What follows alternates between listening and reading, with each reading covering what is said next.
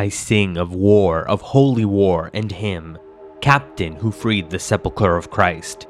Greatly he wrought by force of mind and limb, and greatly suffered, nobly sacrificed.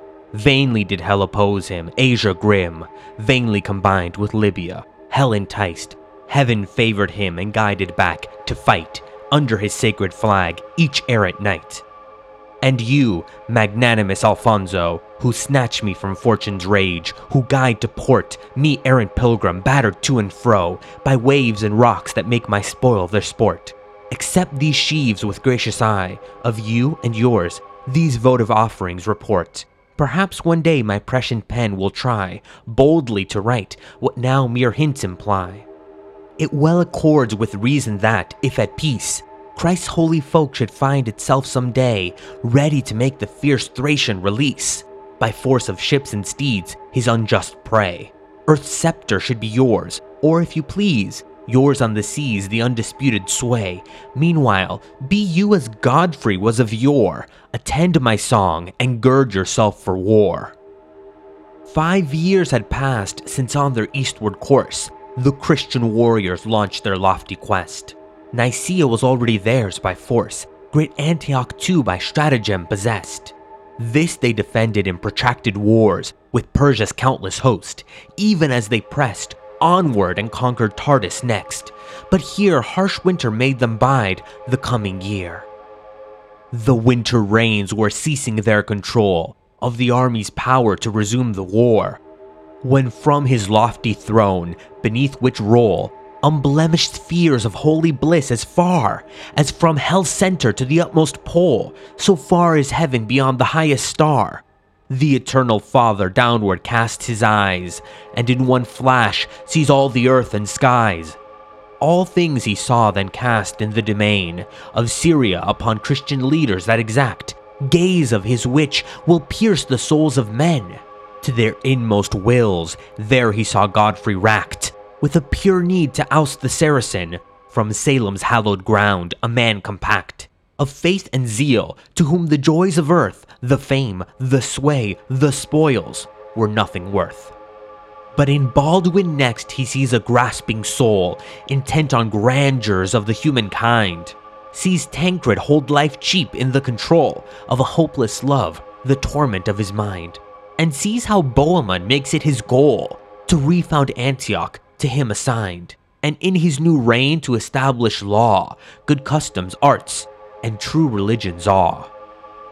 After the world's king had with piercing view laid bare the hearts of these and others, he called from his shining angel retinue Gabriel, second of the first degree, who between God and his elected few is blithe interpreter and herald free, who brings heaven's tidings earthward and repairs skyward, bearing the zeal of mortal prayers. Said God unto his messenger, go find Godfrey and ask him in my name, what need for more delay? Why is the fight declined by which enslaved Jerusalem shall be freed? Let him call his chiefs to council and remind the truance of their task, for he shall lead. I elect him here on earth through their election. They, once his peers, shall fight by his direction. He spoke, and eagerly did Gabriel speed to perform his bidding, and in air rendered his viewless spirit palpable with mortal limbs and shape of an age somewhere between boyhood and youth. Such human shell, but charged with awe and splendor everywhere, he made his own, and fixed upon his maze of golden curls a nimbus of white rays. White wings he donned with tips of gold, whose climb is indefatigably swift and sure, with which through winds and clouds he soared sublime, above round earth's and ocean's curvature. So garbed, down from eternity to time, from purest regions to a world impure, he swept, and first upon Mount Lebanon paused, balanced on extended wings. Then on toward Tortosa's coast he veered in flight, precipitously down upon his embassy. Just then the sun was rising into sight, the face of dawn still half hid in the sea.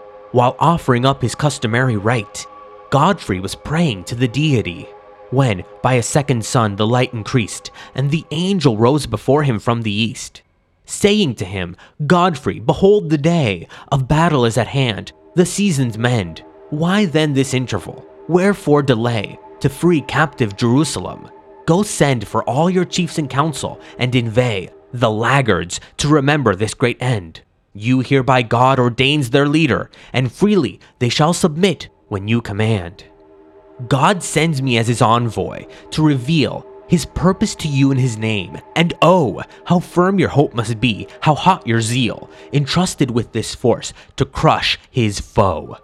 He ceases and is gone, pure spheres conceal his form on high, Godfrey remains below. That blaze, those words, made his whole being start, his eyes in splendor lost, in awe his heart.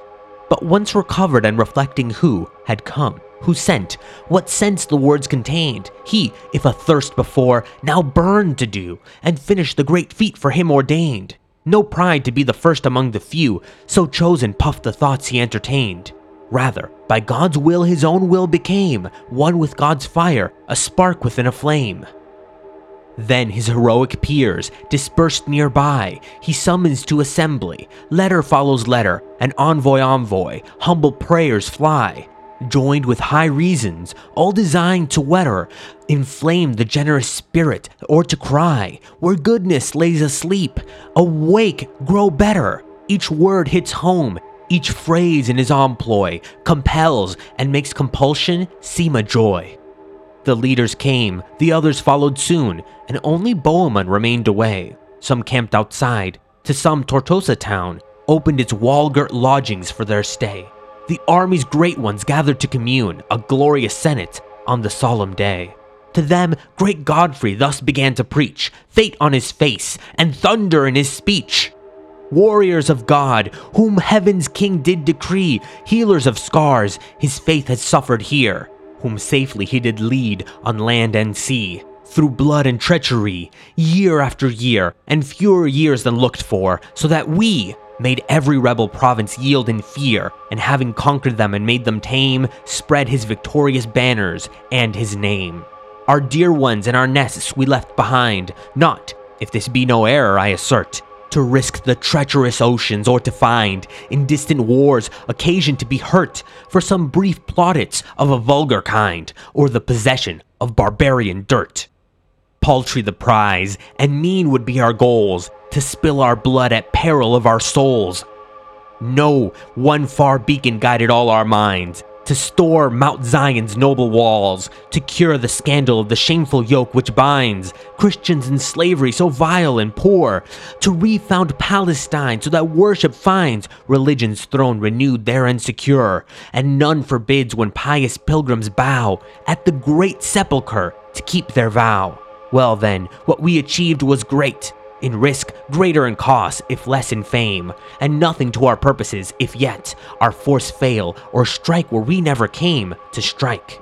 What use if we raise such a threat of Europe's might, and set Asia aflame, if our grand movement failed us after all, and rather than raise kingdoms, made them fall? Foolish is he who builds his empire, where the sole foundation is of worldly clay, to whom some few of foreign habits swear allegiance, at whom hordes of pagans bay, who trusts the Greeks, of whom he should beware, with aid from the west 1,000 leagues away. A man like that builds only to his doom. The walls he shakes down will become his tomb. Turks, Persians, Antioch, a famous list of feats as glorious as the names are brave, yet not our doing, if God did not assist. Our strength, though strong we were, and save the palm for us, his gift, to balk or twist. The goal the giver aimed at when he gave will make him take it back, I fear, till we strut as an idle tale through history. Let none be vile enough, God grant, to lose or squander grace like his for tawdry gains. Let those to whom the thread is offered choose to weave what glory fame holds in her skeins. Now that a clear path shines for us to use, now that the season smiles on us, what chains hold us from hastening to that city's door? Our destiny, what are we waiting for? Princes, I swear to you, and what I swear, the world will hear, and what I hear adjure, the future, yea, the saints in heaven will hear. Now is the time when all our plans mature, to bide a chance will make it disappear, make most uncertain what is now most sure. If we delay, this prophecy is mine. Egypt will come in aid of Palestine." He spoke, and a brief murmur went about, until the hermit Peter rose to view, who first preached the crusade and led it out, whose private voice princes in council knew. "I second Godfrey, there can be no doubt. Incontrovertibly as here thought through, truth is a thing impossible to miss, therefore embrace it. I add only this. Unless I'm blind, the quarrels and the blame that each of you puts in the other's way, much like competitors in a foolish game, contrarious plans, slow deeds, mad disarray, don't cause themselves. Rather, this is my claim. The cause of your disorder and delay is rule hangs in a scale suspended still by many thoughts without a common will. Where one sole man does not control the law, in whom rewards and sanctions find their source, from whom all duties and all powers draw, their being, government will veer off course. Ah, let one body knit your limbs in awe, make one sole head lend them its light and force, to one sole man scepter and power bring, grant him the place and image of a king. Here the old man grew still. O light, O fire, divine, what mind, what breast is closed to you? You now the hermit's holy words inspire, etched in the hearts of all that chivalrous crew. Raise all ingrained, know all innate desire, that covets privilege or honors due. William and Guelph, those two of royal seed, the first were first to cry, let Godfrey lead.